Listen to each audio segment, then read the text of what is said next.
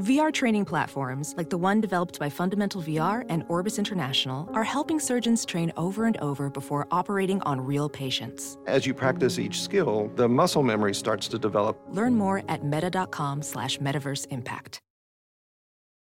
Whoa, sweet man cave. Thanks. Serious upgrade. How'd you pay for all this? I got a home equity line of credit from Figure.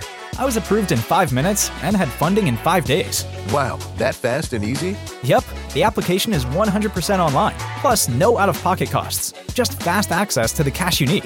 How do I get started? Go to figure.com and get that serious upgrade.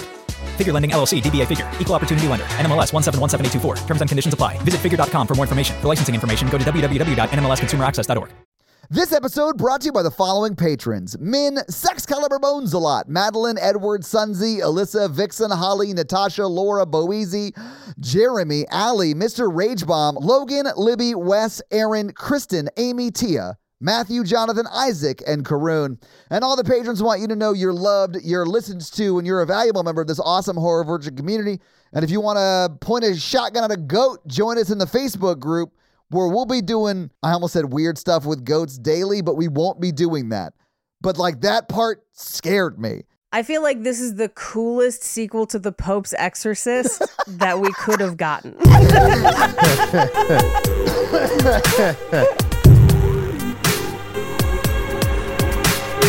Only if we get Russell Crowe literally Vespa-ing across the water to Argentina. I wouldn't be mad at it. He would need his own little, special jet that the Avengers have. Thank you for tuning into Horror Virgin. I'm Paige. I'm Mikey. And I'm your Horror Virgin Todd, which means I don't like scary movies, but you guys make me watch them. And this week, you guys made me watch When Evil Lurks. Can I just pause right here and please cut this out? All I am thinking right now is a scene where some terrorist tries to take over the Pope's plane, and then we get the Pope fighting him and kicking him off his plane. Anyway, I'm sorry. I'm literally, it's Air Force One, but a Pope. Get the hell off my plane. Yeah. Yes. But he's wearing the fish hat. You know what I'm saying? Keep it in. The fish hat. You know what I'm saying? That is not a fish hat. Yes, because he looks like the fish on SpongeBob with their mouths at the top. Yes, it does. Yeah. Like sardines in a can. Get off my plane. I'm sentencing you to hell. All right, I'm so sorry. I'm not even sure what laugh lines worked, but that was part of one of the laugh lines that either made it or didn't. Keep it. Apologies. Who knows? Okay. So, was this the first time either of you saw When Evil Lurks? Yes, I waited. I've been wanting to watch this. It's gotten a lot of good buzz. People love this movie, and I was like, oh, we got to do it. Yeah. People DM'd us a lot about it when it was first out. They said it was scary. So I wanted to Paige and I pushed for it, and I will say, I dig it. It's cool. Yeah. It's not as scary as I want it to be. It's more scary for Paige. This kind of stuff scares Paige more than me. This movie scared me. I will rank this fairly, not crazy high. It's not Derba Logan, but higher on the scary scale than a lot of stuff. I think you might rate it higher than me, although it'll be up there for me too. Yeah.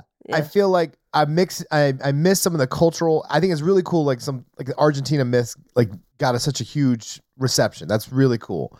I conceptualized it as demonic fallen, where if you kill the body, it inhabits the other body and starts killing people. It is sort of like that, although I haven't seen all of Fallen, but it is sort of like what you just described. Yeah, which I dug. I dug the unpredictability of it and the feeling of unsafe, because people just drop dead all around these two dudes. Or turn evil, sort of just all, you don't really know who it's going to be next. Which usually results in their death or the deaths of the people around them. Yeah. Oh, yes, absolutely. Yeah. The way the demon went after this dude's kids by just inhabiting the people around the kids to murder the kids around them was not, I did not see that coming. Yeah. Or animals. Yeah. And it was wildly put me on edge. Okay, this is the first time I saw it, obviously, right?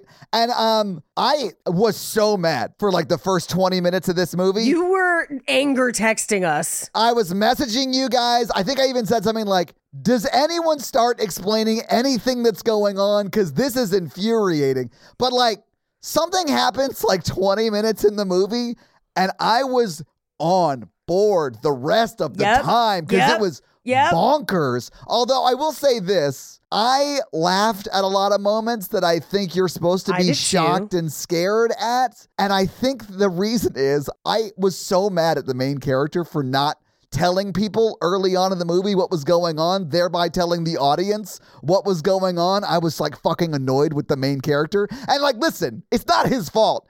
Dude is a great actor. I was annoyed through him from the beginning to the end.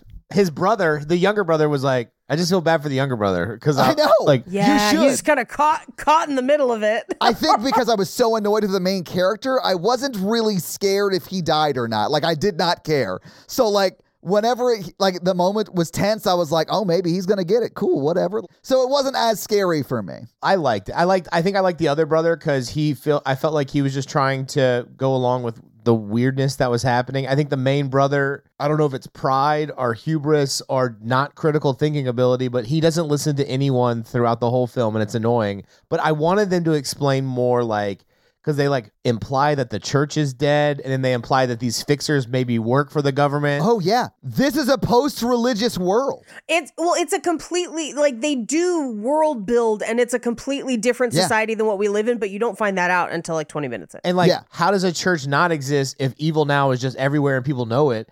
And that's wildly cool concept. And then like, what does this telescope do? I just have to know what the telescope does. I have to know what they're doing with the Archimedes dial in this movie. Like, was Indiana Jones the cleaner? Like, how did they get that?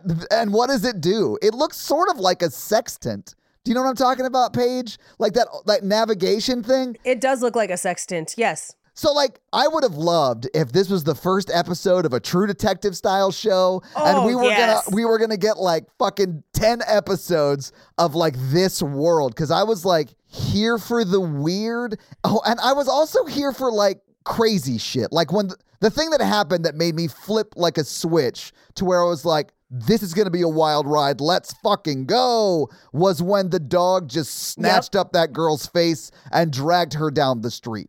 Yeah. I was scared. I was like, oh my, but I like laughed. It was a mix of shock because it's so... Yes. It was one of these. It was one of these. Oh, what the fuck? Yeah. I think what I said was, oh my God. In my living room. So like when I say I laughed multiple times in this movie, it was always that. It was always like oh my God, she's pulling his brains out through his head like that's the Dune popcorn bucket. Like what is happening? Like it is like that level of nuts. And y'all know I like a film that kills all the kids and animals and makes you feel not safe. I texted Mikey last night after I finished it, and I was like, Todd's going to barf during this movie, but Mikey is going to have so many dead kids. I'm so sorry. Oof. I'm sure I'm sorry to bring it up, but I knew it was going to be a problem. I'm not even joking. Like, I know. Thinking about, especially that last one, that's the one that I was like, that's the one that's going to get him. Oh my God, yeah. Yeah. Gotta breathe in through my nose, out through my mouth. But Mikey, just like what you were saying about like, it's an Argentinian audience, you know what I'm saying? And there's a lot of, I think, baked in culture that I just don't have because I never experienced. So like it did feel like the world was super inaccessible to me, especially early on. And that's why I was like really frustrated that no one was explaining what's happening. But I think, Paige, you did some research on like that stuff, right? I did. Can I add one thought before? Sure, yeah. Yep. Because I feel like the budget constricted their vision. I feel like at one point it was going to be like the Crazies where like the possession had infected the whole town. I think they set that up, yes. Because they're like, the lights are up and we also have to get out of town. Everyone's going to go start killing each other. Everyone's got to get out of town. That's interesting. I read it differently. So like in my mind, it was like it's like a cancer cluster that happens in rural areas because like chemical companies that make pesticides or whatever like dump into rivers and like that is exactly what this is based on. Like there's an actual good job. Yes. Oh my God. There is a specific problem in rural Argentina with the chemical compound that is basically Roundup. Okay, so interestingly enough, yes, my granddad did that line of work, worked at a company called Ciba-Geigy for his whole career. And they literally have had to pay out like $300 million lawsuits and stuff. I actually had a friend who just sent me an article about one that happened in New Jersey. He was like, is this your granddad? And I was like, yep. So like that's why I was thinking about that specifically. That's wild. Okay, cool. Yeah. But yeah, so it feels like that because it goes through the families Yes. because it's usually rural areas that it happens in. Right. And then it like really hyper focuses on the kids because their like immune systems can't handle the like cancer causing stuff as much as like their parents can. Well, and early in the movie, they're very worried about it poisoning the land, which was kind of weird until I read about the Roundup stuff. Yeah, that's so wild. I 100% thought that was just like a Homer LeBaron ancestry like projection on this movie. That's wild. Okay. No. Sorry. Anyway, please continue. Yeah, I found an interview with the director where he talked about that specifically. No shit. But Okay. also, yeah, no, because they say the lights are out, and one of the rules is that you can't use electric lights around them. So I Yeah. took that to mean, because we know that like it hit the town and it hit a lot of people, because within what we see, it looks like even if you just witness some of the evil, it clusters out. So from him leaving town, I imagined it spread immediately and badly. Yeah. And so when she's like, the lights are out, that to me meant like everyone has tried to go to ground to avoid this. Well- Because, yeah, no, go ahead. Question? Well, I was going to say, she says that like they're following the protocols, you know, like They're following the and protocols. because everyone in town knows the song, right? That we don't get until Yes. 50 minutes into this movie that explains anything.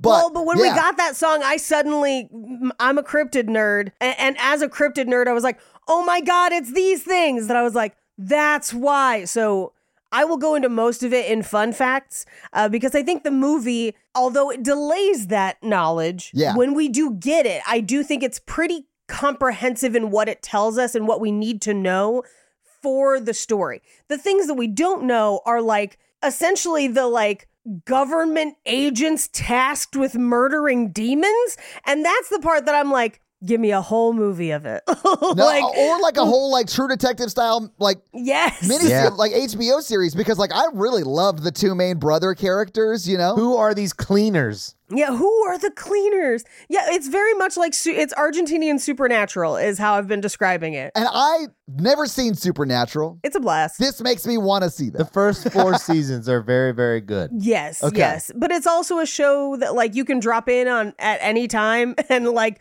you don't need to know what's overarching going on. It's a good time regardless. The creator of the show, Todd, had like a 4 or 5 year plan, Yes. Okay. and then it ended up going for 11 seasons. Nice. No, it's on season 15 or 16 now. Yeah, it's It was still on TV up until recently. A lady I used to work with once described it as a MILF thirst show, and so I Oh, decided to sure. never watch it. Oh no, it's amazing. It's so much fun.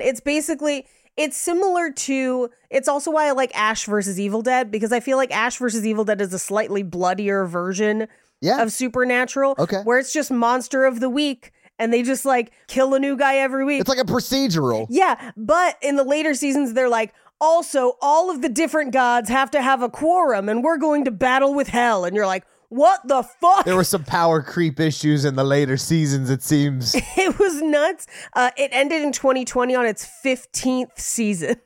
So like it's a wild show. It's still in syndication. You can find Supernatural in reruns almost as often as you can find Law and Order. Yeah, because those are 22 episode seasons. There's so Yeah. many episodes of that So show. many. I have, whenever I go to hotels, which is too often, I do this too. We've talked about this. things that I look for on hotel TV because I know they're always there. Yeah. And it's either Law and Order or Supernatural. And I'm like, Same. this is fine for me. For me, if I'm in my room, I am watching Law and Order SVU or whatever Law and Sure. Order is on. It's What- almost always SVU, yeah, but yeah. Or I'm FaceTiming Natalie. Like that's what I'm doing if I'm in my hotel room. That's it. Anyway, is there more lore, Paige? Oh yeah, no, there is. And we will get to more of the lore in fun facts, but what I do want to touch on is this pulls from a couple different types of lore from greater South America, but also Argentina. Specifically, Argentina and Uruguay have very similar lore where things like a werewolf, and not specifically werewolf, but like werewolf and possession and a bunch of other things are kind of lumped together into these kind of demon-possessed cryptid folklore tales. And one of the things that I think is really interesting when you look at like South American werewolves versus the werewolf stories that we have in the United States, which are largely based on Germanic folklore, is that our werewolf stories are much more similar to the stories that we get from small villages in Europe, but also combined with the stories of the indigenous peoples of our country, where those stories are largely based on cannibalism and hunger. So it's the story that reflects the terror of winter, the fear of starvation, which were very real fears for people at the time.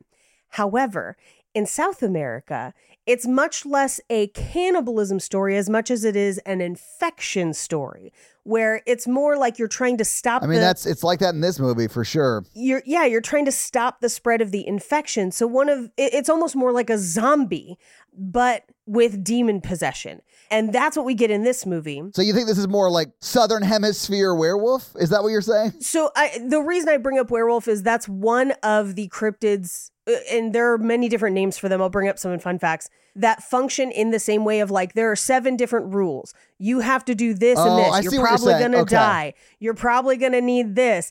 It is a demon. It is they definitely say that. Yeah, and it's a very different vibe from what we see. It's a pusser, or what is it? You puss up? No, they're rotten, which I do think is great. It is great terminology, like to just be like, he's rotten. And also the way that guy looked, like that's why I was like, oh, this is like pesticide-y and like chemically and like that stuff leaks out of his face and shit. Yes. That's why I started thinking about that. That's wild that is very real because it's not as regulated in Argentina as it is in the United States, in part because, who knows? They have a different ecosystem, different farming, a whole different thing, but it is becoming a problem. And so the director actually visited rural communities and noticed that like so many people were sick. And he kind of folded that in to this story. Wild. I do at some point really want to do the movie he did before this. Mikey and I talked about it earlier today. That movie is called Terrified, and it's a haunted house movie. It looks scary. Yeah, it looks scary. Yeah, it's all jump scares. So, okay, I think that would get me way more than this movie did. That's why I think so like this movie, I think more focuses on the kind of scary that gets you, right? Yeah. And, but this still very much scared me. Please don't take that way. But like, no, for sure. I do think that premise sounds way scarier. Like jump scary haunted house, I'm out. Yeah. I think it looks great for probably a smaller budget. I think he frames shots really well too. I really liked how he directs. I think this is shot beautifully. Yeah, this is shot really, really well. And even at night, because there's a lot that goes on at night, and it's shot really well for night shoots, which we talk about on this show all the time, is hard to do. It is. I think for me, part of the reason this scares me so much is a big fear of mine is desperate people doing desperate things. But also it's the title of my autobiography. I know. The callous brutality of this movie really gets to me. Yeah. I've talked a lot about how gore doesn't really bother me, which is why like torture porn doesn't really bother. Like I'm not as interested in it because it's a lot of like, oh look, we're gonna cut this thing, blood gush. We're gonna chop this dude's foot off with piano wire or whatever. Yeah. What's so much scarier to me is what this movie does, which is everything is going fine, and then a woman is bludgeoned to death with a hammer completely emotionlessly. Holy fuck, that's terrifying. Yeah, or when his ex-wife gets run over by her now husband. By her husband, and the little girl warned. Ooh, but also so that dog bites that little girl, drags her to the table. I lost my mind. And the initial bite is scary, yes, right? Yes. What's way scarier to me, and the part that made me literally gasp and be like, oh my God, this is one of the worst things I've ever seen in a movie, is when the dog is basically shaking her lifeless body to death under the table. Yeah. Same. Paige. I'm chills just thinking about it. That's literally when I was like, fuck it, no, I love this movie. There are no holds being barred, and I am here for this. It is insane. The attitude in which this movie does those things is very much just like, evil is here, evil is real, you cannot run from it, and it does not care who you are, it has no emotion about it, it will just take you out. much like pesticides. And also religion doesn't exist, because that is like the answer in possession movies. Yeah. Let's talk about that, because that's such a fascinating piece. So I love that that's not in the movie. It's such an interesting choice. It's such an interesting choice because, and we don't know 100% about why, right? We know that our main character doesn't really believe in it. And then when we meet our, Father Amort later, basically, she's like, no, I had a church and we were con artists. And then lo and behold, this was fucking real. And we had no idea how to fight it. And I guess if religion comforts you, great. But we got to go stab this thing with a fucking telescope. And you're like, what? Why? I don't know. We got to fuck its face with a sextant. Yeah. I don't know how essentially they were going to kill it with that. Did they like reflect the moonlight through it? Because it did have lenses. She's like doing calculations. I was like, I've got to see this thing work at some point. And I was like, cock tease. It is Archimedes' dial from Indiana Jones. It's like that vibe. So it has a spear in it that she was going to launch. And she said, I need to get him on the nape, which I took to mean like his neck. The neck. Yeah. Which, if you've seen him, he has like a big sore on his neck where it looks like that's the place where it first started, much like a tumor, because cancer. Yeah. And so like, I think she needed to shoot him in the neck tumor. I think that's what it was supposed to be. And she also, even with all that, is like, it might not work. Like, we thought we killed that one, but then maybe this guy's coming for me. Maybe it's the same guy and he's coming, and you're just like, what the fuck is this woman's life? I need a prequel. Yeah. Like, who is she? Why? I definitely would take the prequel where she refers to the person who teaches her how to be a cleaner as the monk or a monk. Yes. If that monk is just like 1960s Russell Crowe as Father Amort's, like, this can be a shared universe, and I want that badly. But I would say overall, I did feel like the first 20 minutes was a little inaccessible, but again, I think that was because we are not the audience, right? Exactly. It was meant for an audience that understood some of these more subtle themes and allusions that we had to then go look up after, right? And I think this movie, even though those first 20 minutes, you're kind of like, what the fuck is going on? When they do tell it, when they're eventually like, here's what's going on, you're like, oh shit, I'm in 100%. When they're driving away in the car and the grandmother tells it the 6 of the 7 rules. Yes. We don't get the last one until later. I was like, oh shit, this is what's going on? Good God. And that last one is brutal. Yeah. But I feel like if you've tried to watch this movie and you got like 20 minutes into it and you're like, what is this? I am not into this. Keep watching. Keep watching. It gets so much better. Yeah. I literally was not enjoying, like, I did not like the movie at all until 20 minutes in, when the shit hits the fan and you're like, okay, holy shit, no one's safe. Yeah, no one is safe. It's going to be a balls to the wall, like, crazy ride. Yeah. And it is. I mean, it's a slow... It's such a creepy vibe on the whole thing. It is. It is paced well, though, too. It's only like 100 minutes long. It's really well done. Well, and it kicks off like they hear, like, the first thing you hear is gunshots, and then it's 2 brothers like going to stand out in front of their property. Like 4 deaths in the first 5 to 10 minutes. Yeah. 4. The movie moves. Like, I don't think it's slow at all. I think it's a little inaccessible because I just grew up in a different culture than the movie is meant for. Right. But like, once you learn what's going on, it's nuts from then on. Yes. Whew, yeah. Yeah, it actively made me want to watch this dude's other movies. I was just like, holy shit. Like, we've been sleeping on this shit. You know, I'm not big on nihilism. The ending's a little dark. Sure. And yes, and agreed, but I'm still fucking here for it. Okay, so this also made me think about the pesticides thing, because evil often does win in those situations. Like, the corporations will pay a fine that they consider cost of doing business for destroying families and like killing people with cancer and poisons and pesticides. And then they will like walk by and like put a red handprint on your head like they're about to raise you up on Pride Rock, and then they're going to walk off into this bloody sunset. Yeah, well, and when this movie ends with essentially the birth of a Crowleyan moonchild, I was like, what the fuck? Yeah. Like, okay. Yeah. And so it was so crazy that the nihilism, I was like, yeah, I don't know how else you could have ended that. Well, I think that's part of it. So, like, I think there is the cancer cluster thing that I guess got lucky and guessed right. Yeah. But I think there's also like an apathy from the state perspective Yes. about what's going on with the populace, especially the like lower class populace, like the more rural and, less privileged. Right. But I also think there is like Argentina just got a big libertarian thing going on over there right now. They got a new president, and he's like an interesting person. I don't know enough about it to talk about. Thanks for the update. But like poverty has risen like 30% since he got elected president, and he looks wild from straight from 1972. I forgot what I was going to say. Anyway, he believes in very small government who's not coming to save you from possessed demons taking over your city. Which is what we see in this film. Because that's the other thing. This movie exists in a world where the government knows about demon possessions and devil babies and is like, we'll send someone around to get to it. Well, Ruiz, that's so the crazy. landowner, was like, they're not coming to help Ruiz. because they want my land. And I was like, is that true? That's a jump, maybe? Eminent domain. I mean, he might be wrong, but I don't know. Like, he might also be right. Who's to say? It did take the government a year to send somebody. Now, I realize that Cleaner gets killed like the very beginning of the movie, but like, it did take him a fucking year to get out there, Well, and when we find out what eventually happened to him, I thought that was really interesting too.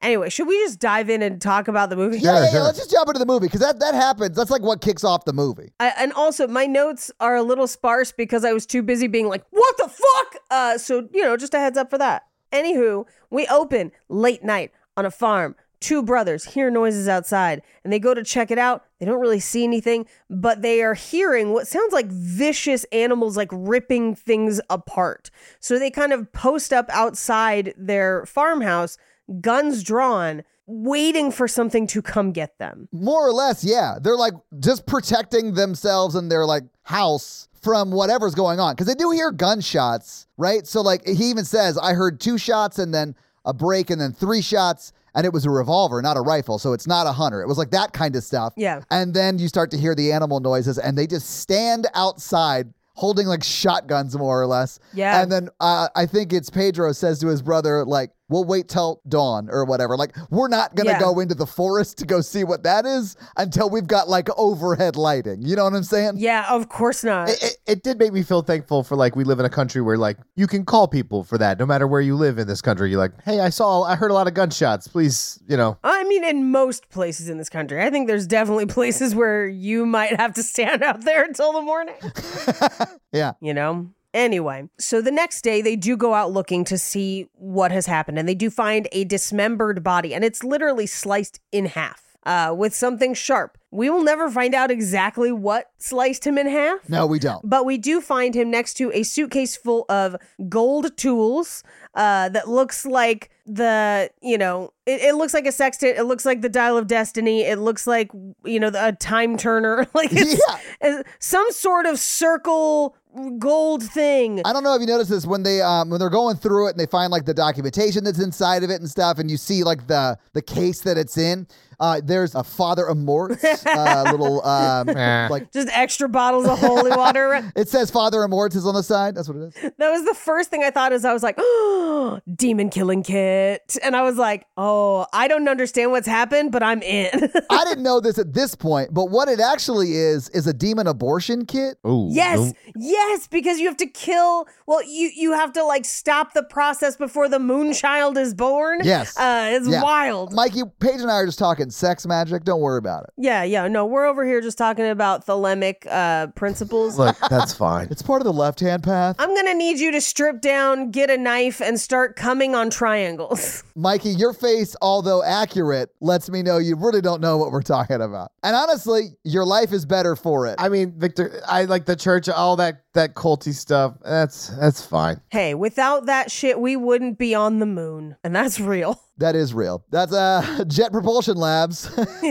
Shout out JPL. What's up? Anyway. Johnny Parsons? Yes, Jack Parsons. John was his father's name and he hated it, so he went by Jack. Anyway, the folder of information that they find with it is for their neighbor that lives on like the neighboring parcel of land. And so they go to see her and they're like, hey, were you waiting for somebody? Because they ain't gonna make it. Yeah. And we found them super dead in the field, so they're not coming. Well, we found their legs. We found their legs. Well, and the rest of the body is kind of off, scattered around, but We had to stop our dog from like eating it a ton, but it's still out there. yeah, oopsie daisies. Yeah. And she's like, yeah, that guy was supposed to come kill my son, Uriel. And you're like, what? I know. That's a weird way to kick off a conversation. Right? I don't think it was kill. I think it was cure. Because they like, don't kill them. No, she says kill. Oh, well, maybe they have to be killed in a certain way. Yes, Yes. they do. Because if you shoot them especially, like shit's going to kick off. But yeah, you're not even supposed to harm them, which we don't find out until the song, really. Or you're not supposed to move them. You're not supposed to take the things that they want. Yeah. Which will apply to anyone touched by them. Because I think that's part of what happens with the mom. It's like you took the things that she most wanted and it breeds on your fear. You were afraid this would happen and so it happened. Yeah. Self-perpetuation in a way. So they go in to see Uriel and holy crap, has Mike Myers' character from that third Austin Powers movie let himself go. You're thinking of Fat Bastard Page. Indeed. I believe that was his name. Yes, And it like does- Fat it Bastard, does. he has a baby in his belly. It's a demon baby, but yeah. It's a demon baby. He ate Werner Herzog or whatever that guy's name was. Vern Troyer, I who know. is dead. But Oh, he died? yes. That's sad. I'm so sorry. I just like in this world, men and women can both get pregnant. And so like it's like an equal rights kind of thing. Exactly. Anyway, yeah, Uriel looks bad. Uriel looks like the most terrifying episodes of shows on TLC. He looks like Pizza the Hut. He does. He even leaks like ooze. It's so gross. like Lone Star. The worst part for me is he's wearing tighty whities that are like stained yellow. All tidy whities get there eventually, Paige. What? I know, but it definitely looks like pussy, gross diarrhea that's just pooling. I'm so sorry, Todd. Fuck. The body horror in this is rough. It's so rough, man. Like that body horror doesn't really do it a lot for me. There are almost no jump scares in this movie, and I'm gonna rate it high because the body horror is fucking good. Yeah. And I hated it.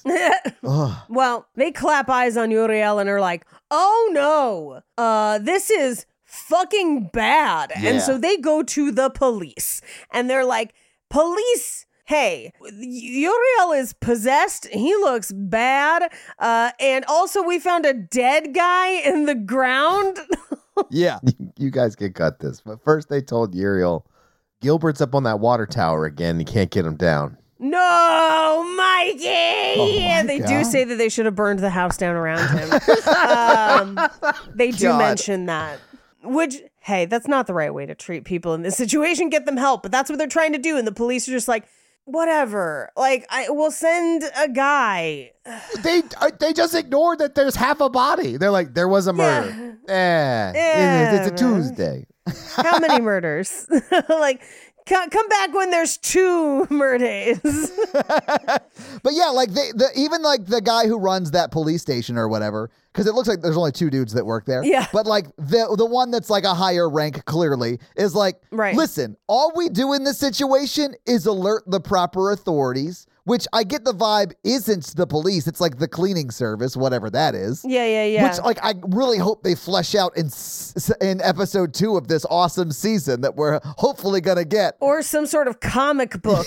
Yes. Thank you. Yes. But like, I don't know who they call, but they call someone and they handle it. Like the police don't even handle it. So in his mind, he's like, the guy who died, the cleaner who died, that's on the cleaning department. Like they're going to handle it. I'm not going to do shit for you. So like leave. Well, and then you find out that like the cops hate this dude. Oh, because they think, and maybe he did, try and do something very terrible. He did, because he admits it later. Oh, that's right. Because it's kind of underlying for the whole movie where they're like, oh, did a mistake? Are you crazy? Yeah. Because we will find out that he tried to kill his entire family with carbon monoxide poisoning. Yes. Is what happened. Possibly because he found out his wife was cheating on him. Yes. That also might be a lie because she's not a reliable narrator at that point. But Yeah, we have no idea. yeah. I do think that the demon knows it Yes. and kills his whole family in front of him as like a really good torture. I think so too. Yeah. But I do love that the cops are just like, hey, stop it. We're trying to watch our stories. Like they're just like Right? not.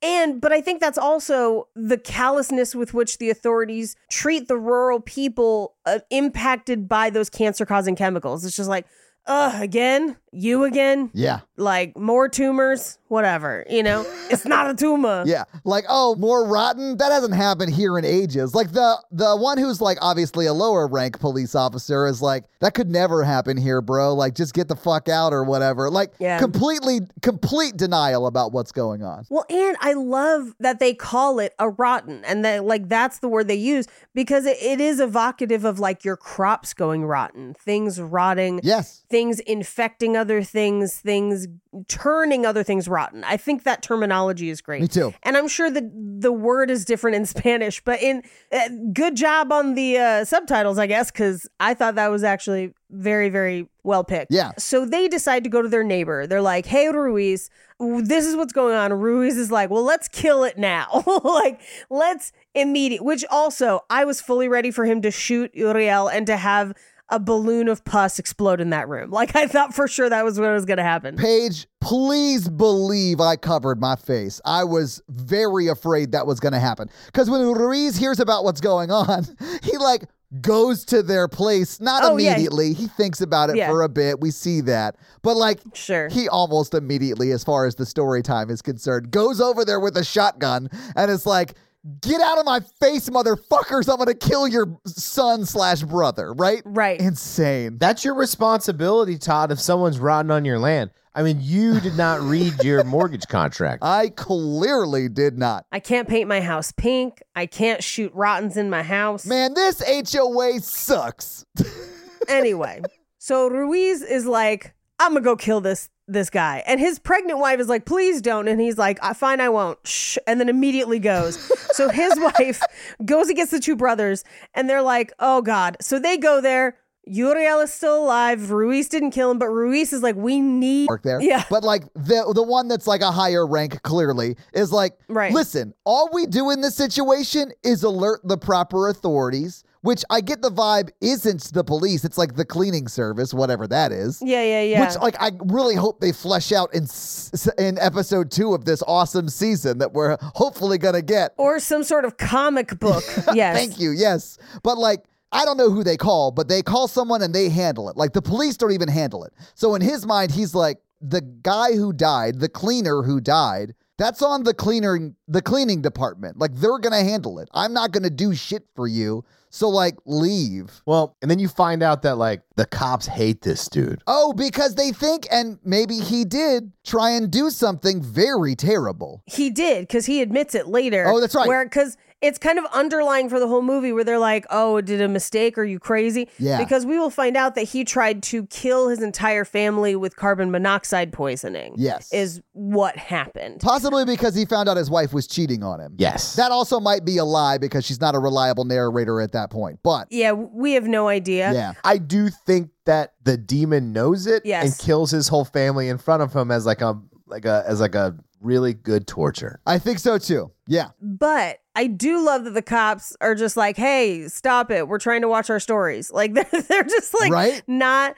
But I think that's also the callousness with which the authorities treat the rural people impacted by those cancer causing chemicals. It's just like, again? You again? Yeah. Like more tumors? Whatever, It's not a tumor. Yeah. Like, oh, more rotten? That hasn't happened here in ages. Like the one who's like obviously a lower rank police officer is like, that could never happen here, bro. Like, just get the fuck out or whatever. Like, complete denial about what's going on. Well, and I love that they call it a rotten, and that like that's the word they use, because it is evocative of like your crops going rotten, things rotting. Yes. Things infecting other things turning other things rotten. I think that terminology is great. Me too. And I'm sure that the word is different in Spanish, but in good job on the subtitles, I guess, because I thought that was actually very, very well picked. Yeah. So they decide to go to their neighbor. They're like, hey, Ruiz, this is what's going on. Ruiz is like, well, let's kill it now.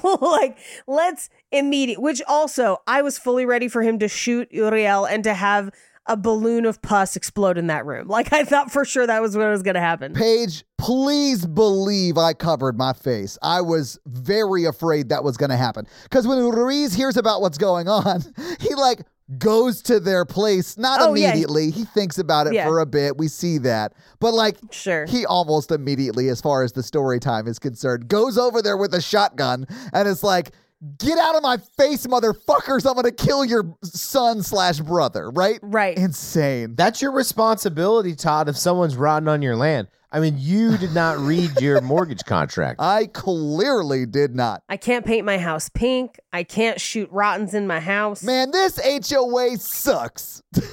Anyway, so Ruiz is like, I'm going to go kill this guy. And his pregnant wife is like, please don't. And he's like, fine, I won't. Shh. And then immediately goes. So his wife goes against the two brothers and they're like, oh God. So they go there. Uriel is still alive. Ruiz didn't kill him, but Ruiz is like, we need to get him away from our land. We need to do it. And so they decide that they're going to move him and dump him 300 miles away, which just infects a new place, but like at least it's not their place. So I think the dumping thing is what initially made me think of the like cancer clusters, right? Because that's like what Ciba Geigy got in a lot of trouble for, is they dumped like shitloads of toxins into like rivers that were used for drinking water and like swimming and shit like that. Yeah. Anyway, sorry. That's what made me think that initially. No, for sure. But what we do see in this scene as they're like trying to drag him out of the house is everyone gets a little bit on them. Would you guys have ever done this? No. God, no. I would have just left. Same. 100%. I would have driven to go get my kids and left. You know? Yeah. But I would not have moved the person. I'd have been like, no, no, I'm not doing that. Bye. And I would have left the night before. Same. I would have been like, hey, Ruiz, there's one of these, but we're out. Hey, you got a rotten special on whole grain gross ass beds, so enjoy that, but I'm leaving. Yeah, burn that mattress and then burn the ashes. Like, it's oof. So they go with Ruiz. And they drive out, but all of a sudden they swerve because there's a kid in the road. Oh my God. And as they swerve, they accidentally dump the body and they think it was about 20 minutes back. And so they're like, do we go back and get it? No, the job is done. Yeah, it's that town's problem. Don't worry about it. And it very clearly is like a town that they just like dropped them off in, because that kid was on like a paved street. There were houses. Like the kid shouldn't have been in the middle of the street, sure, but like it's a residential area where they stop and realize it. It's a rural residential area, but yeah. Yeah, but it's like a suburb maybe. You know what I'm saying? It's like that sort of thing. But when they stop and realize they dumped it already, it's like dirt road. Like it's very rural. So they're like pretty far away. Yeah, they're like, oh, well. Yeah. So they go home and the two brothers sit up all night and they're like, yeah, I think we got to just leave. Like, I don't think, like, we'll leave in the morning, but like, I don't think we took care of it. I think it's better if we just go. Yeah. But as they're deciding that, who should show up to the door but Uriel's younger brother, who says, my mom is gone. I don't know where she went. I can't find her. I'm very, very cold. Please give me a place to stay. Yeah. They do not invite him in. Vampire rules. So right. They make him stay in the barn and they take his gun and dump out how many bullets are in it. And it is a revolver and there's one bullet missing. Yeah. The implication, I think, being that he shot the mom. Most likely. I think so. Yeah. We never confirm it, but I would say I'm 99.999% sure. Well, doesn't he say later he eats the mom? He ate pieces of her, yeah. Yeah. But he also ate pieces of the cleaner. Mikey, yeah, I think, yes. That is one of the things we learn. Yeah. Well, and we see other people do that as well, I guess. Yeah. Yeah. We'll get to it towards the end. So the next morning, they get up. They're packing up to leave. Meanwhile, the next morning at Ruiz's house, his wife sees that one of their goats seems off. And she believes that it is the spirit of the rotten in that goat. And at first you're like, this is fucking nuts. But Ruiz goes out there with a shotgun, cocks it and fires into the air, a warning shot. The herd scatters except for that one goat, and he holds that gun and the goat walks up to it like, fucking shoot me, bro. I thought that was wild. Oh my God. Shoot me, bro. It was nuts. It was like, bitch, you better don't with that shotgun. Yeah. Although Ruiz does, though. Like, he does. Does thou shoot maliciously?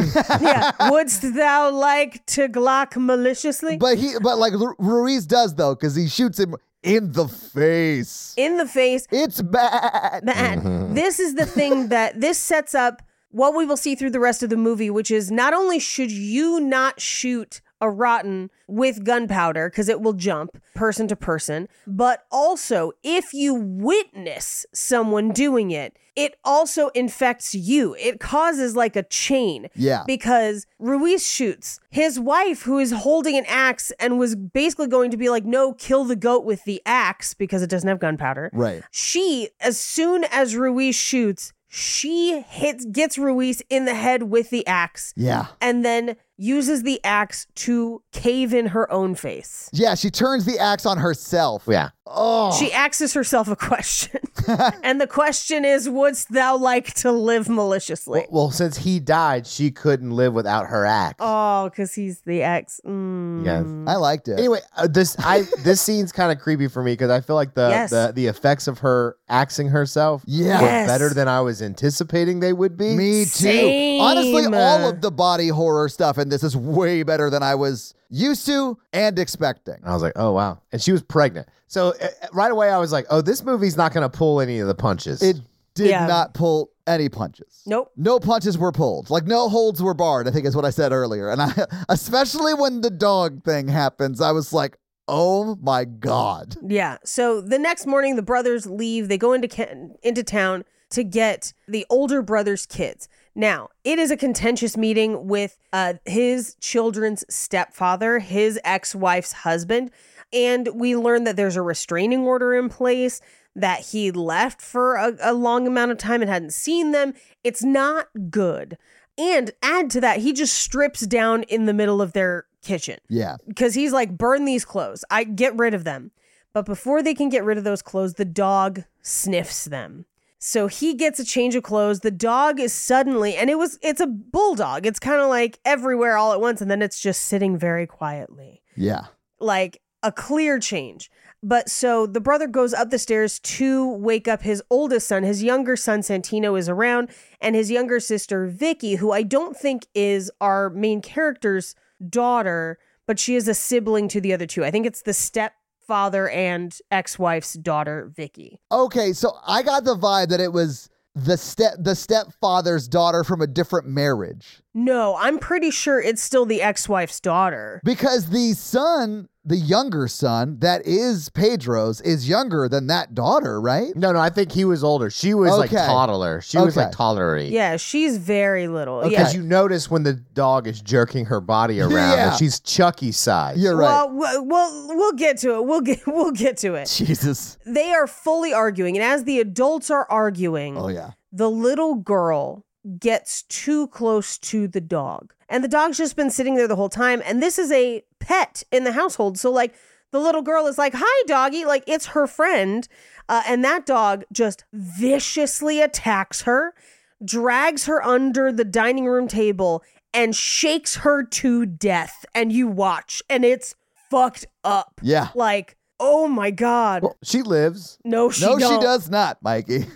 She is not alive. No, the daughter. That is ghost daughter. Like that daughter dies twice that we see. That daughter's a demon from here on out. That daughter is fully a demon from here on out. Because you watch the dog shake her to death under the table. It is brutal. And then the dog just takes off running out into the street with her body as the younger son screams. So the dog takes off. And at this point, the older brother is like, oh, that's a demon dog. And this is about to be bad. So he collects his sons, Yair, who is the older son who has autism. Yeah. And Santino, the younger son, who is maybe 6 or 7. He's very young. Yeah. He's pretty young. He gets Yair to tell him where the keys are so that they can steal his ex-wife's car. Absolutely. He piles them into the car. She's not going to need it. Yeah, not going to need it. And as that's happening, he kind of takes off after the stepfather to be like, hey, please don't shoot that dog. Not with the gun. Like, oh no. Yeah. And watches as the stepfather's about to do it. He turns so he doesn't see it and heads back to the house, piles everyone into the car.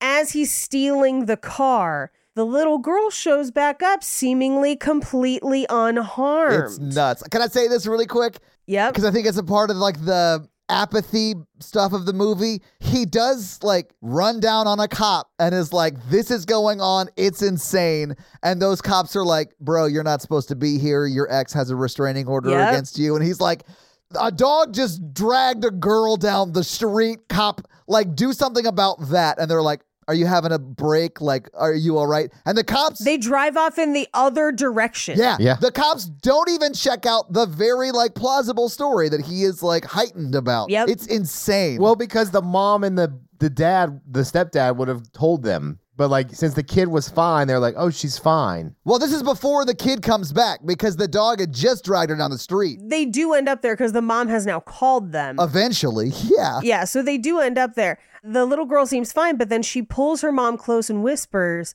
Dad is going to kill you with the car. He's going to drive up here and he's going to kill you with the car. And you're like, oh my God. And the mom is just like, I'm just glad you're okay. Like, yeah. You know, kids be saying spooky shit. I haven't had a chance to check the thread again today in the Facebook group. It's already started. But it's already started and I'm excited for all the spooky child stories. That episode doesn't come out till tomorrow for anyone who's not on Patreon, and it's already started, Paige. I'm very excited. Anyway, so as they're hugging, lo and behold, the husband's truck or the stepfather's truck jumps the curb, smashing the wife and daughter into the house. It's like insane. It's brutal. And he is like asleep at the wheel and like wakes up covered in blood. That's the last we see of him, but it's probably not the last of what happens because at this point, the older brother... Oh, I'm sure he went out as a demon. I'm sure I'm sure that's skittered out all over the place. Yep. Because the town is like gone when we go there at the end of the movie. And like 4 people saw it. Yeah. Too. So like all those people skitter out. Yeah.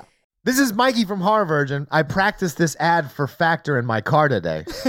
Can you show us what you practiced? Yeah. Mikey from Horror Virgin here to talk about Factor. Nailed it. I have used Factor on and off the last couple of years, especially since 2020. My work is very busy. I have a very busy day job. He does. I have a very busy hobby / second job called podcasting. Yeah, it's so much work for you. Eating healthy is hard. I'm single. Cooking single is hard. And I've loved Factor. Other people, they ship you ingredients. You have to cook them. It takes a long time. Factor, they ship you fresh, never frozen meals. And it always only takes 2 minutes, which is like my favorite thing. I never have to think about how long it has to go in the microwave. It's 2 minutes. That's what my dating profile says. Always 2 minutes. It's helped me eat healthier, though. They have a bunch of like dietary options, like low calorie or protein or keto. Is it keto? Keto? Mikey, you said it wrong so many times, I'm not sure if I remember how to say it right. It's keto, right? Keto. No, it's keto. It's keto. But anyway, Factor's amazing. So just head to factormeals.com/horrorvirgin50 and use code horrorvirgin50 to get how much percentage off, Mikey? Were you paying attention? 50. Damn, 50% off. Literally half off. That's code horrorvirgin50 at factormeals.com/horrorvirgin50 to get 50% off. Welding instructor Alex DeClaire knows VR training platforms like Forge FX help students master their skills. There's a big learning curve with welding. Virtual reality simulates that exact muscle memory that they need. Learn more at meta.com/metaverseimpact. Anyway, he meets up with the younger brother. They pick up the grandmother. So their mom. Yeah. And she's like, oh, great, you brought the grandkids. How'd you work that out with your ex-wife? She never lets me see that. And she's just like completely oblivious. And they're like, Mom, there's a demon. It's loose in the city. It's going to kill everybody. Yeah. The Rottens are here. And she's just like, no. You and your crazy kids with your funny stories. Oh, no. So they drive out of town. As they're doing that, she talks to Santino about all of the different rules for Rottens, which are very similar to rules for some other cryptids that we'll talk about in Fun Facts.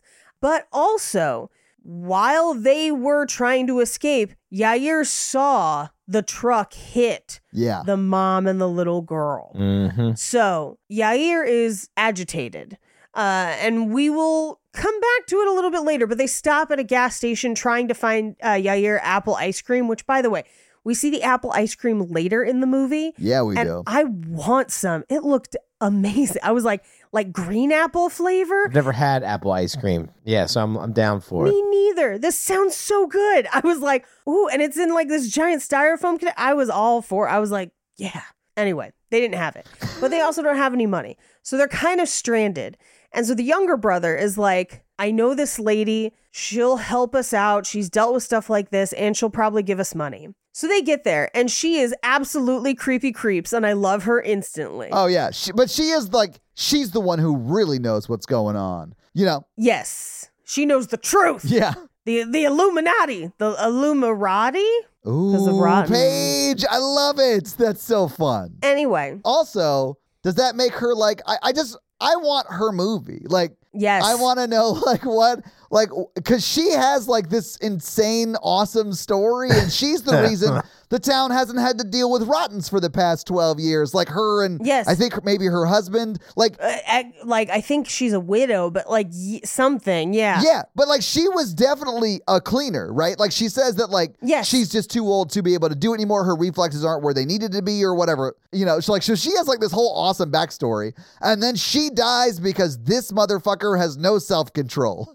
And like, I would be so mad. There's also an implication that the younger brother had a relationship with her at some point, but we don't get more about that either. I was going to bring that up. I was like, did Pedro's brother have sex with the old lady? Because I think so. Pedro, and what is Pedro's brother's name? I feel like I keep losing track of the two brothers' names. Pedro's brother is the most logical of the people. And yes. Sometimes she was his teacher. So like, I think it was a college time situation. Good for him. You know what I'm saying? Hello, Mrs. Robinson. They obviously maintain a professional relationship after that. To be a cleaner, you got to get dirty. You know what I'm saying? Sometimes you got to get down to get up. You know what I'm saying? Lots of bodily fluids. Stick your sextant in me, you know? I mean, the last cleaner literally got split in half, guys. Cleft in twain. Yeah, but like...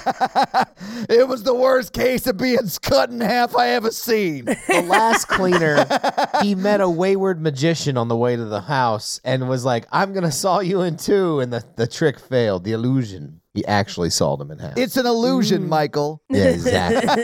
Anyway, her house has no electricity. By design, I thought. By design, because electric lights. Because she knows better, Paige. Well, I love that they're like electric lights and the shadows they cast draw the evil in. Yeah. Which we saw with some of the antlers and stuff in the other farmhouses. Yeah. But Yair won't go inside. And so Pedro has to spend the night with him in the car while his mom tucks Santino inside and the younger brother talks to, I believe her name was Mitra. Yeah, I believe it is Mitra. Yeah. Mitra? It's Mirtha. I just looked it up. Mirtha. Anyway, the cleaner lady. Yeah. Cleaner lady. They're talking. Everyone kind of retires to bed. And we cut to Yair and Pedro sleeping in the car. And who should swipe a bloody handprint across the car? But Sabrina, his ex-wife. Yeah. Dun-dun-dun. She's here for her kids. And her face is messed up. Oh, yeah. Well, because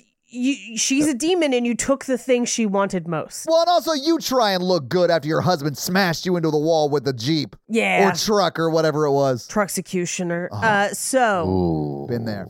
Yeah. Let me flip the sign. Zero days. Oh, did I bring it up? She said trucksecutioner. You joined in. You all joined. Paige did it. I still have to flip the sign. I'm contractually obligated. I guess that's fair. Technically, this one's on Page, but I do respect that you do have to flip the sign because the topic of me having sex with the truck that killed my brother came up. Use protection. That's what I thought of when we watched the film West Side Story. Is it? Yep. Yeah, I think that is where that originated. I don't remember why. Holy because Maria shit. has sex with the brother of the guy who kills her That's brother. what it is. Oh, That's why. God, I forgot that. why. I guess that's technically a romancing the pod bit then. I didn't realize that.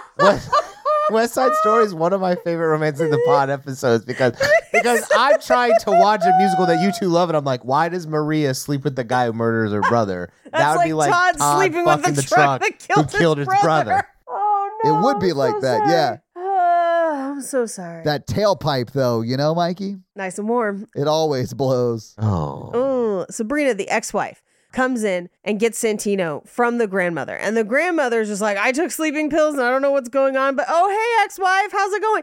Because Pedro did not tell anyone that the ex-wife is dead. Maybe he should have included that detail earlier. Pedro. Is his name Pedro? Yes. I thought it was Pedro. The main guy with the bushy beard? Yeah. Yeah. Pretty sure that's Pedro. Yeah, his name was Ezekiel Rodriguez. I'm not a fan of him as a person or the way he operates. I think one of the themes of the movie is self-control. I think it shows that with Ruiz, because Ruiz is told not to do something he does and it goes badly. I think Pedro is the same. I think he continues the theme of like no self-control in these types of situations. Well, he's also a really bad communicator. And before all this, he tried to murder his entire family. I mean, yes. Yeah. Also, the younger brother, by the way, is Jimmy or Jaime, as they pronounce it. Okay. Yeah. But it is Pedro then? Yes, Pedro and Jaime. Okay. Mm-hmm. So Jaime comes out and is like, hey, something is up. Grandma's freaking out. So Pedro comes inside and the grandma's like, I thought it was Sabrina, but it is not Sabrina, but she took him up there. Yeah. And so he goes upstairs and Sabrina, or rather demon Sabrina, has Santino. And she's just like, I'm taking my kids where you can't hurt them anymore. And then she jumps off the balcony. Guys, when she jumped off the balcony holding her son that was technically alive. Yes. And she's not, and like the little kid, as he's hugging his mom, is like, it's cold, Mom. Like, why are you cold? Like, why is your body cold? And she's like, don't worry about it. I'm going to peace out the window now. And like, yes, it's insane. The worst part about dating someone or being married and stuff is like when it's that time of the month when they bleed all over the car. And, it's just the worst. You know what? Shouldn't have left that car in my blood path. How many times have you said that, Paige? At least once a month. I will say when she took the kid and got on the balcony and jumped, I like got out of my chair because I was like, oh my God, this is too much. I know. I already thought nothing was safe. And then this like amped it up even a little bit more. Like, well, this scene coming up where you come back. It's the one coming up. That's the one that I was like, oh my God, it could not get worse. So they go down below the balcony. There's no bodies.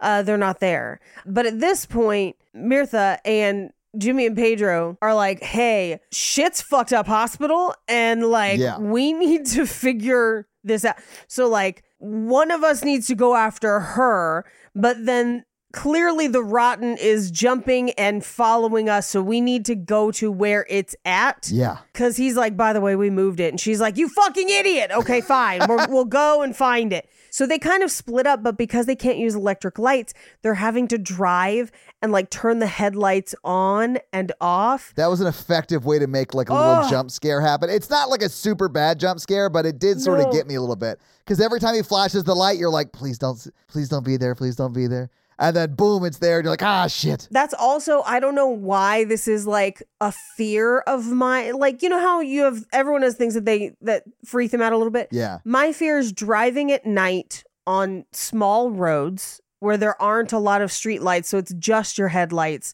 and then just illuminating something terrifying in the headlights. Yeah. We, like a couple months back, we were driving home from the Bay and part of the Grapevine was closed. We had to go around and it was this like 1-lane road with turnbacks at like 2 a.m. through trees and stuff. And I was like, there is going to be a werewolf. Like, I know it. I know it is. I don't know why. Or a zombie. Paige, I once played a show in like at a rural, let's just say it was at a rural place. And coming back down the mountain that we played on, it was raining and it was like a windy road. It was paved, but it was a windy road. And I come like whipping around the turn and there's just like a big ass wolf in the road. And it wasn't like scary permanently. It wasn't like a bad situation, but man, did I scream like an 8-year-old child. Oh. I was so scared. And then of course I was like, oh, it's just a wolf. And he like trotted on his way. Yeah. And I like continued down the mountain. But like, I was glad I was in the car alone. The scariest one I ever had. So I did my first few years of college at UC Irvine and we lived off campus. So I lived in the sorority house for a while, but then we moved off campus. And our apartment was right on the other side of a nature preserve that is part of the college. And it's like a little weird swamp. And you have to drive through it to get to campus. But at night, it would get really, really foggy. And so like your headlights would like illuminate the fog, but it was just like only a few feet in front of you. Now, it's also not a great distance. So like people would walk back and forth from campus to those apartments all the time. And so one night, it's super late, I'm driving and my headlights illuminate a lone figure shuffling Ooh, yeah. No, thank down you. the sidewalk. And as I pass slowly I look back in my mirror and he has what looks like blood all down the front of his shirt and his mouth. I'm out. And I'm like, oh my God, is it a zombie? Like I just like, Yeah. And I was like, okay. Before we call 911, let's turn around and get another look and make sure that we're not imagining things, or whatever. So I flipped around, drove back down the other way so I would see him like walking towards the car. And it was definitely just a freshman who had thrown up all over themselves. but for like a hot 20 seconds, I was like, zombie. Like, oh no. But yeah, so this is a personal fear. This was very scary. Yeah. And of course, he comes upon Sabrina walking with the baby.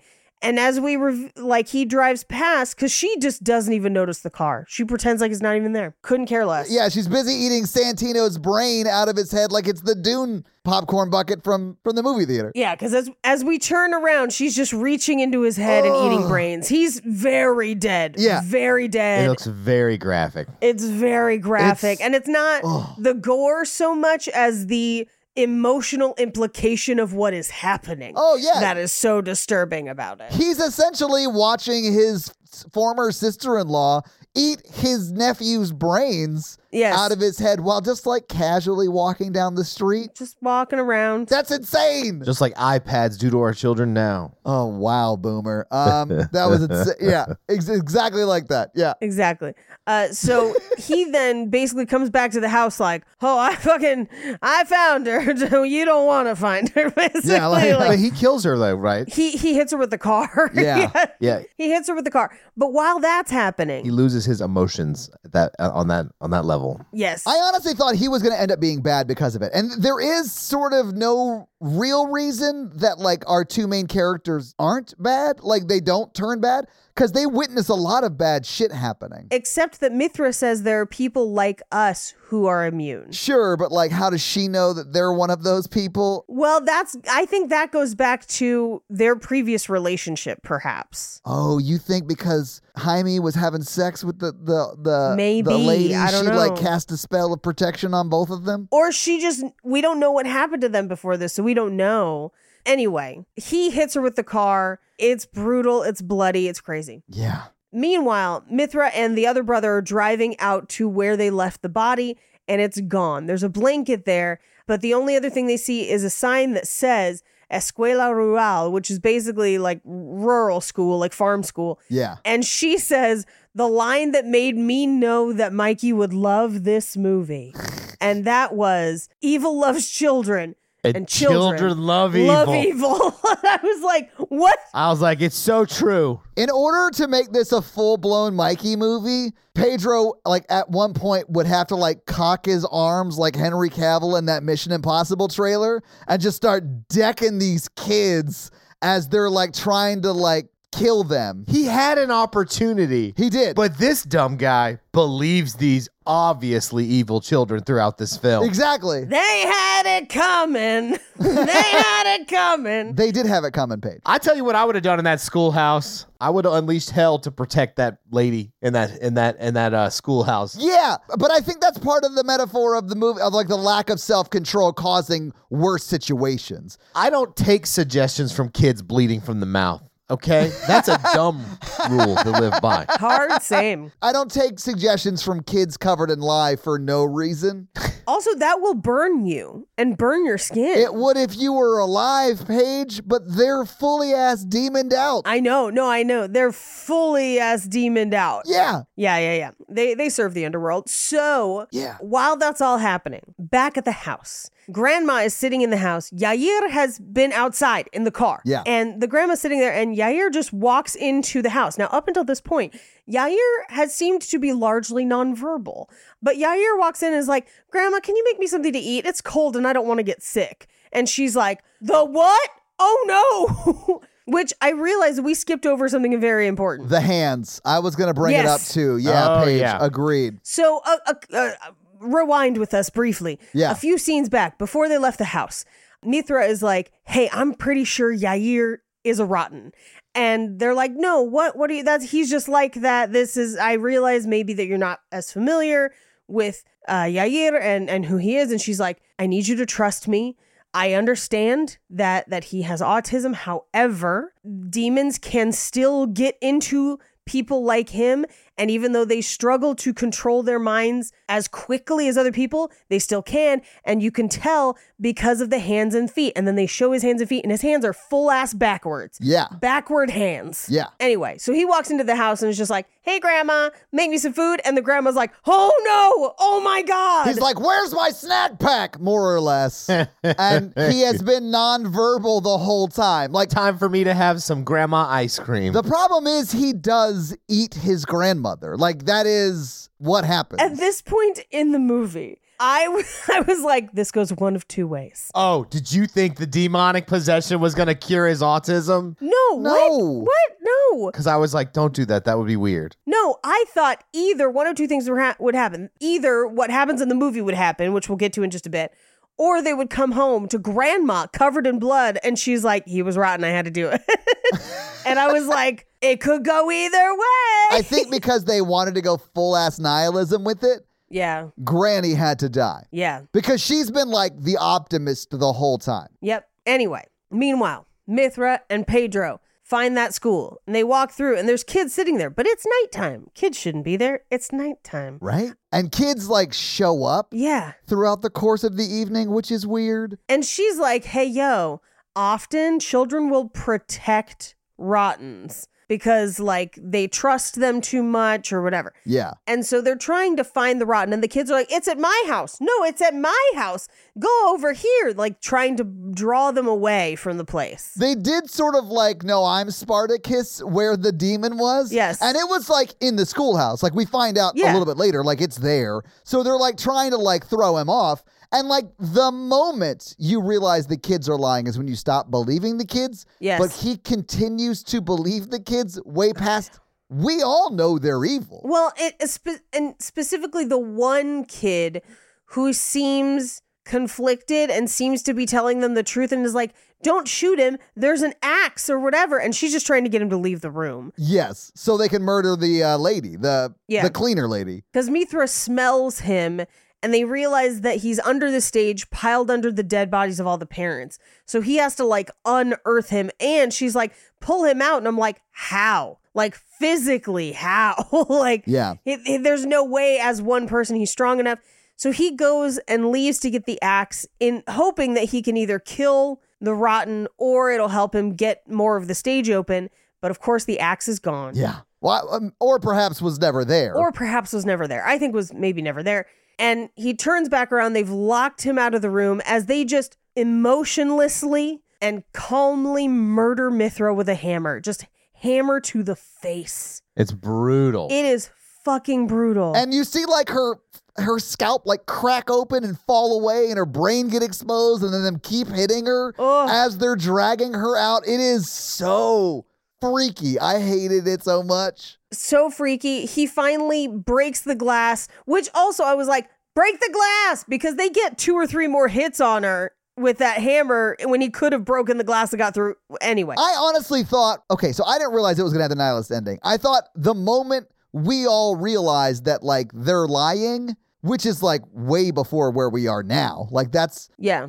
Anyway, like that's when they find the rotten guy under the stage, you know, right there. Right. I thought at that point, because they have established now that at least the cleaner lady and Pedro are immune, that they were going to start blasting kids. Like they were going to start shooting those kids to death because they're immune from the trauma projection or whatever causes the person to go crazy.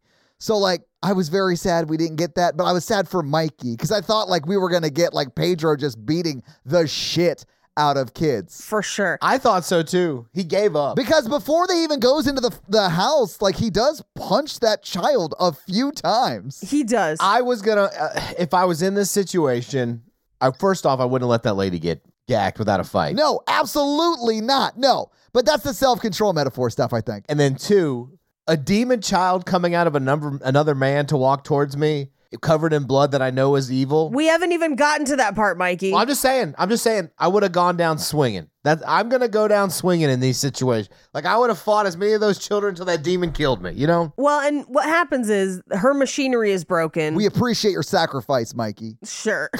Her machinery is broken. So when he breaks back in, he doesn't know how to put together. He doesn't even know what it does. So he just grabs the heaviest looking piece and caves in the skull of the rotten, who falls back below the stage. And rising up out of the stage, because I'm sure they didn't have the budget for something weirder, is the bloody demon baby, who gets up and then it like marks Pedro's head, but then seemingly just walks off through the field with the children, which is a haunting visual in its own.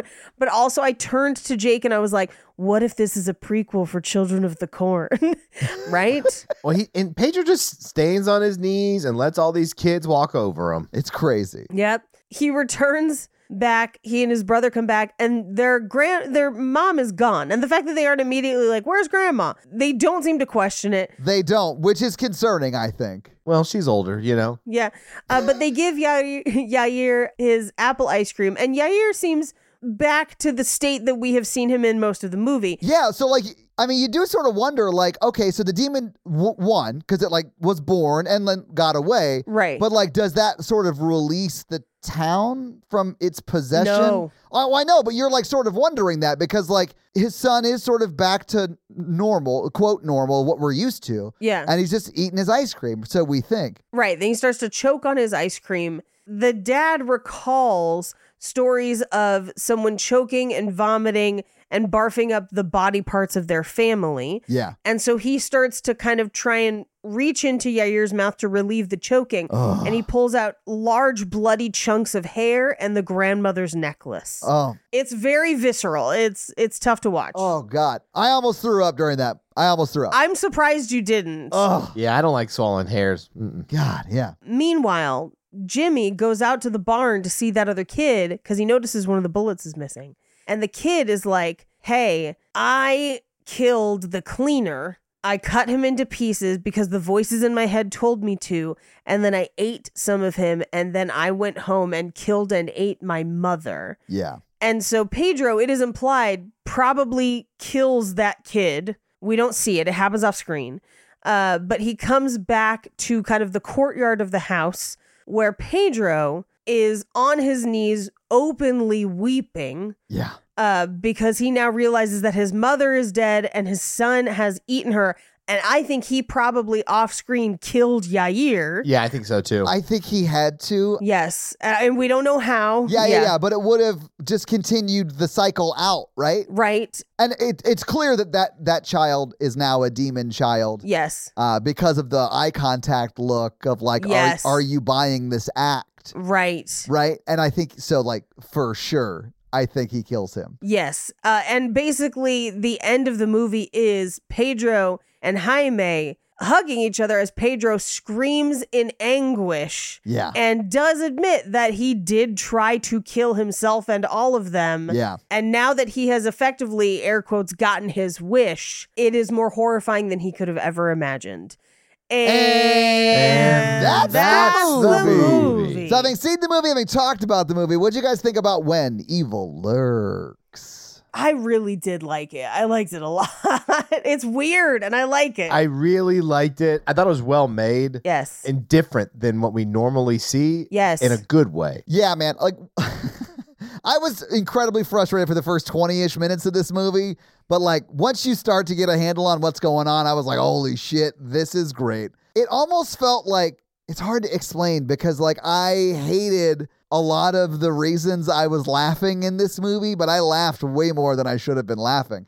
I think that it goes across a barrier when it kills all of these non-traditionally people who would get killed. Yes. Yet traditionally unkillables. Yes. People, when you see stuff like that, it's not something you don't know how to react. And there's not a wrong way. Yes. Like gallows humor, laughter. It literally was me like, oh my God. Yes. Milgram's experiment when they're shocking people uncomfortably laugh too. I think it's totally normal to be like, oh, they killed all the children. I was like, pregnant woman died, dog died, bunch of kids fucking die. Like old lady dies, like all the people that like normally survive. Like, no. Yeah. No. The two men who started off this movie survive. Yep. That's And not that's it. typically. Yeah. Like, and everyone else dies. It's crazy. It's normally like the other way around. It's dark. It's a dark movie, which I don't traditionally like, but it was really cool. I want to see his other movies now. It really made me want to see his other movies. Yeah, I really want to see I mean, I do think he'll work forever because of this. For sure. It was very easy on the eyes, that film. Oh, yeah. Really well done. What was? The movie. Do you mean like cinematically? Mm-hmm. Yeah, I agree. I think they did a really good job with sort of everything. I don't know how they got that goat to do that, but man, I was like, what the fuck is going on? I've never seen a goat walk towards a shotgun and be like, you won't do it. Come at me, bro. Come on. What are you going to do? Pull that trigger, you pussy. I know. Like, I was like, oh, shit. I mean, but I think the whole time the Rotten is trying to get them to kill him because then that's what... it makes him stronger. Yeah. Yeah, absolutely. So I understood eventually when they explain it why that happened. And I was like, oh my God, this is so great. Man, but like still super fucking scary movie though. Yes. I just think it's really well done. Anyway, Mm-hmm. Paige, do you have any fun facts for us? I do. Well, here it is with your fun facts. Evil Lurks, Gross stuff, fun facts. Oh, yeah. So I'll start off with this. During a post-premiere audience Q&A at Fantastic Fest, the director, Damien Rugna, said that he got the idea for When Evil Lurks from a series of news stories about farm pesticides in his native Argentina, causing widespread health issues. And I did look up what pesticides it was, and it was Roundup. He suggests that corporate apathy about workers' health and the way the issue occurred out in the middle of nothing, where it's easy for profiteers and city dwellers to ignore the impact of their choices, started him thinking about the idea of lurking evils given free rein to spread. Which I think very obvious in the movie. I think he nailed that metaphor. He did it. Yeah, that's crazy. Roundup, I think, is Monsanto, but like my granddad... Monsanto discovered it, yeah. Yeah. My granddad worked for a company called Ciba Geigy, and like that's who did it here, like in the U.S. Yeah. He was retired when all of the scandal broke, but it happened while he was there. Yeah, glyphosate is the chemical. Glyphosate? Yeah. Glyphosate, the generic name. That's so crazy. And apparently in Argentina, it has happened specifically in the last decade for soybean plantations. That sucks. Yeah. I mean, it's cool that he included it into the movie, but it sucks that it happened. Yeah. One of the main traditional folkloric stories that they used when creating the monsters for this movie is the luz mala, which is basically a glowing ball of light that follows and passes from person to person, kind of like a possession. Sure. So he views this movie as structured like a Greek tragedy that begins with our character fleeing from their own demons, but at the same time from demons, actual demons that are pursuing them. And it's about how madness can spread, how bad ideas can spread and infect, and how you can draw a parallel with fascism in a way because it's like the media can fill your head and make you think things that are not in your best interest. So the idea of killing kind of the good things in your life and leaving only the bad things to control us, that's kind of the premise of the movie. Wild. Was that the writer-director? Yes. Okay, interesting. I mean, you could see that. I could definitely see that absolutely playing out for sure, yes. Now, one of the other ones, other cryptids that I drew some parallels with is the lobisomem, which is a creature in the folklore of South America. In Brazil, it's traditionally a werewolf, but in some versions, specifically in Argentina and Uruguay, it's a ball of fire or an unusually large pig, or in human form, it's said to look like a normal person except for slightly pointed ears and yellowish pale skin. Okay. But there are rules for how you can become a lobisomem. One being bit, 2 coming into contact with their blood or bodily fluids, which we see in this movie. Yeah. 3, being a family's 7th son. That's the thing in a lot of cultures, actually. Mm-hmm. Yeah, you can save yourself from this by making one of his elder brothers his godfather within the church. 4, being the first male son of a couple with 7 daughters, in which case the transformation takes place on the son's 13th birthday. Okay. Which Yair looks to be about that age, so that's also something to kind of consider there too. Yeah. Well, and the rotten one is definitely the lady at the beginning's son and would be about that same age. So, yeah. Sure. It's also punishment for incest, cheating or infidelity, or a woman having sexual relations with a priest. But some say that the creature transforms every day in which the moon is in its full phase, much like a werewolf. Others say that it only occurs on Fridays.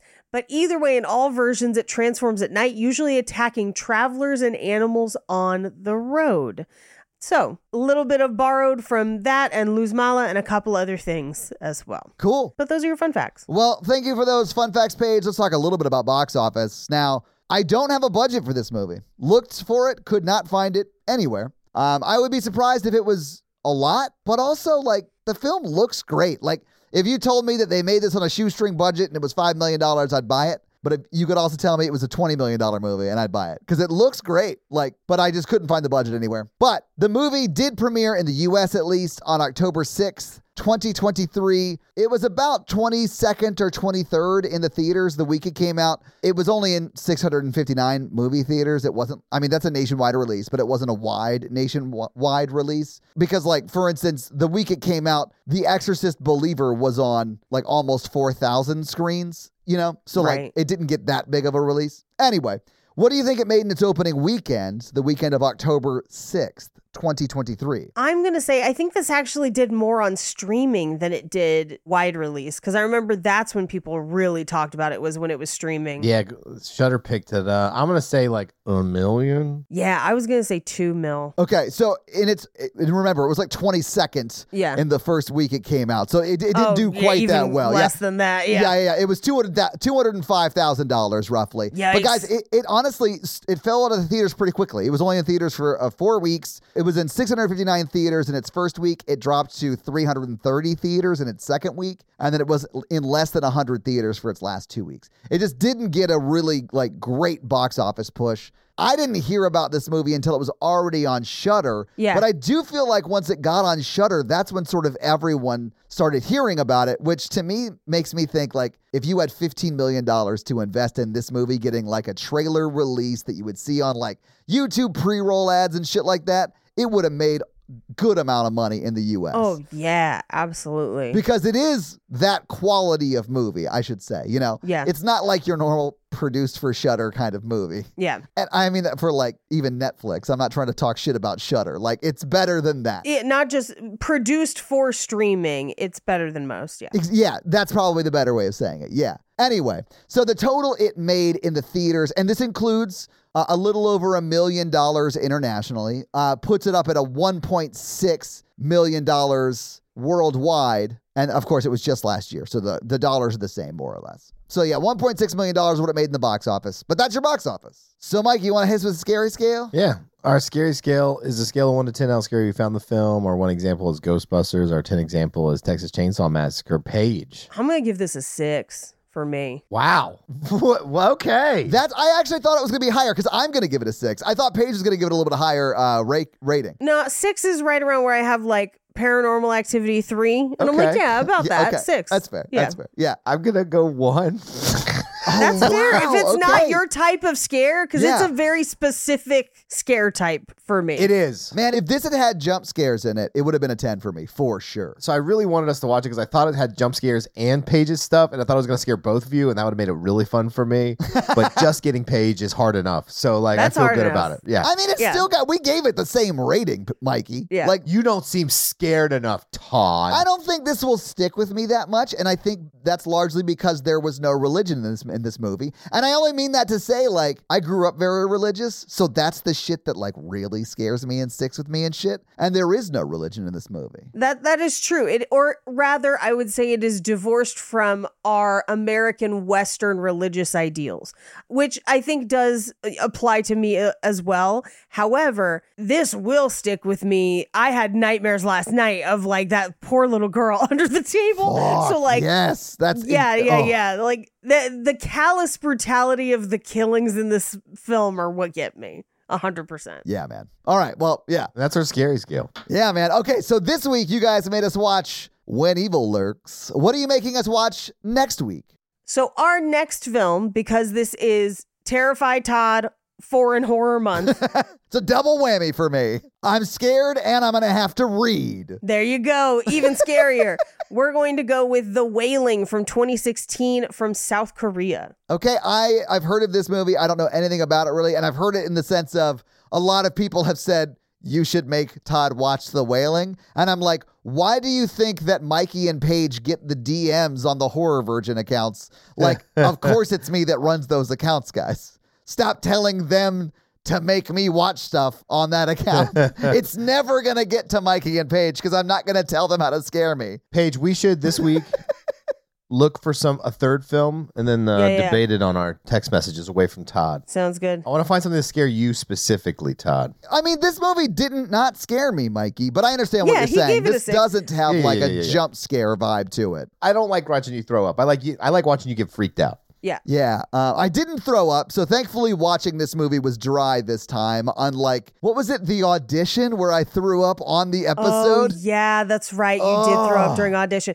But to make you feel better, think about her throwing that foot against that sliding glass door. It's not unusual to cut a foot off with razor wire. Ba-da-da-da-da-da.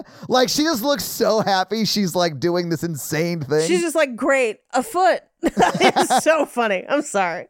Shouldn't be laughing, but it's hilarious. Anyway, The Wailing. Yeah. Oh, yeah. Shit. I forgot what we were doing. Yeah. So watch The Wailing for next week. So, Mikey, do you have a review for us to read? I'm looking one up now. Well, while you look one up, let me go ahead and read one of our Spotify comments that came in on our most recent They Cloned Tyrone episode. And this one is off our They Cloned Tyrone episode, and it's from Abs, ABBS, and it's directly to you, Paige. And they say, to Paige, skip Zaxby's, go to Cane's instead, you'll thank me, a Louisianan. I mean, we have Cane's here. I think that's why you asked if I was in the South where I'd go, because you do have Cane's and we have Zaxby's. Yeah. But like, We have listen. Cane's too. Yeah, Cane's also slaps. It's fine. I just, I've had it. I wanted the new. Right. I do love Cane's, though. Either way, Abs, thank you for the recommendation. I will definitely enjoy me some Cane's again at some point. Mikey, do you have a review for us to read? Yeah, Boydler. What does Boydler have to say? This is the newest review that I can see on my little thing. It says, the heroes we need in these trying times. Thank you so much. It's very kind. The Horror Virgin is without a doubt the best horror movie recap show out there. I'm biased, but I agree. Todd, I don't listen to anybody else or me. So whatever. If that's what you're into. Todd, Paige, and Mikey have the chemistry most hosts only dream of. They play off each other as if they've been friends their whole lives. It does feel like we have been at this point. It does feel like we are siblings at this point. I'll be honest with you. Exactly. I talk to you both more than almost everyone in my life. I know that we're all close because I feel more comfortable fighting with y'all than I do most people I know. And I think that that's what they mean when the chemistry That's a sibling stuff. level where I can exactly. Because like we can be so mean and so like funny mean to each other, like that kind of thing. Anyway. Okay, so it goes into why they like all of us. It starts with Todd, boisterous, over-enthusiastic horror virgin who's not afraid to share his vulnerabilities with the world. I think that's a very fair first two adjectives. And I apologize to you both. Paige, the witty comic who elevates the conversation. Her knowledge of the industry and ability to improvise are amazing. Her personality and insights help carry this show to the top. Agreed. Hard agree. Hell yeah. Mikey, P-word, P-word, P-word. Is that seriously all it says for you? No, he goes, just kidding. Okay. Mikey's humble soul is the glue that holds the pod together. I don't know about that. It's clear people don't know the real you, Mikey. His perspective as a mental health professional and compassion shown when difficult topics are discussed help make the bad parts of life a little less bad, and that's pretty good. That is I hope these three know what a joy it is listening to them enjoy their time together. It's like hanging out with your own friends. Obviously, they all have busy lives, but if y'all could come up with a D&D campaign that we can all come along on, that would be amazing. And you could get Todd to pass out or vomit. Almost did in this episode. I would 100% do a D&D campaign with both of you guys. Yes, we have tons of time. Anyway, If thanks we for had what time, you I would do. do it. It's incredible. All the respect in the world. Rhino, 5 stars. Rhino, thank you so much for that truly awesome 5-star review. And if you want to have Mikey read your 5-star review and me read your Spotify comment, leave us a Spotify comment or 5-star review and we'll do that. So guys, if you like this show but want to hear this power throuple on another movie review show about romance and romantic comedies, check out Romancing the Pod, where Mikey, Paige, and I break down and make fun of romantic movies. It's a lot of fun, guys. Check it out. If you want to follow us on social, please do. We are at Horror Virgin or online at horrorvirgin.com. If you want to follow us all individually, you can do that as well. Paige is at Paige Wesley on Twitter or Rampage Wesley everywhere else, including TikTok. Mikey is at mrandolph24 and I am at Todd J. Awesome. If you like the show so much and you want to help financially support it, please do by going to patreon.com/horrorvirgin, where you can get a lot of great levels and a lot of great stuff like bonus episodes, director's cut episodes where they're a little bit longer and you get them actually a day earlier than the regular feed drop. We do a lot of great things like listener requests and stuff like that. So guys, check out the Patreon and help support the show. If you want to financially support me, but not Todd, just look me up on Venmo. If you can't financially support the show, that's understandable. That's fine. But if you want to hang out with us on the daily, join the Facebook group at facebook.com/group/horrorvirgin. We also link it like once a week. So just find it there and join the awesome Facebook group. Literally, we're in there talking every day. It's awesome. And guys, we got a P.O. box. So if you want to send us some love letters or whatever you might send to a P.O. box, it's actually not a P.O. box. It's like a regular street address. It's pretty awesome.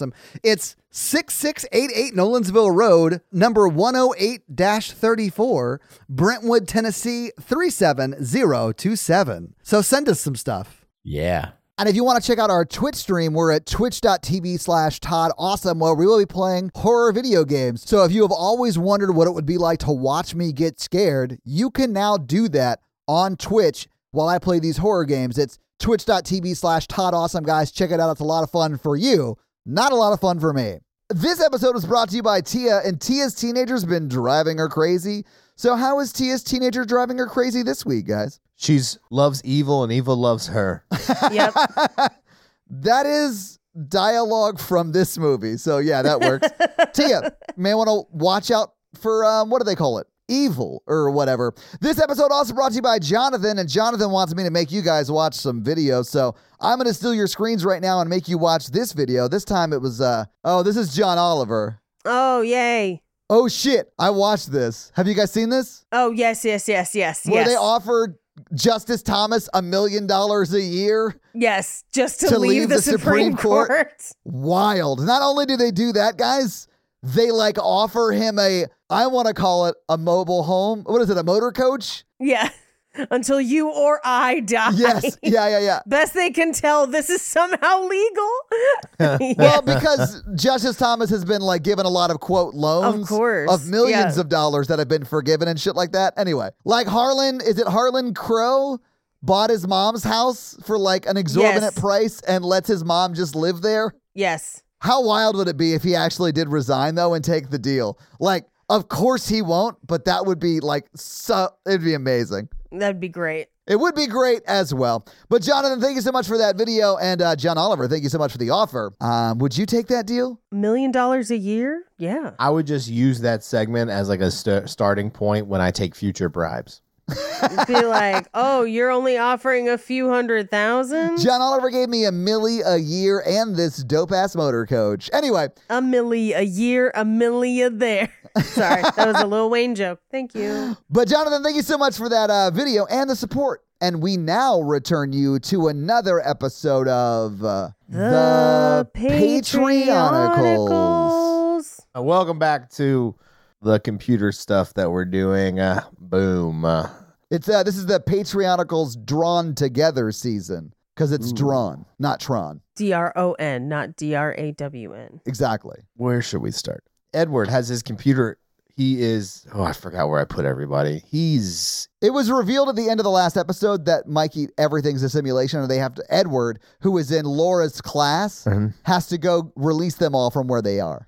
Yeah. So Edward, he was able to like touch like a glitch thing, and him and Laura, they jumped simulations. Oh, Mikey, his pen was spinning in his hand, and it was like glowing red. Sure. Whatever we do. They're in a new simulation now. Yeah. Perfect. He's going around and he finds Madeline and Sexcalibur, who is a man wearing a power glove, and Vixen with the laser gun, but they're in like a really peaceful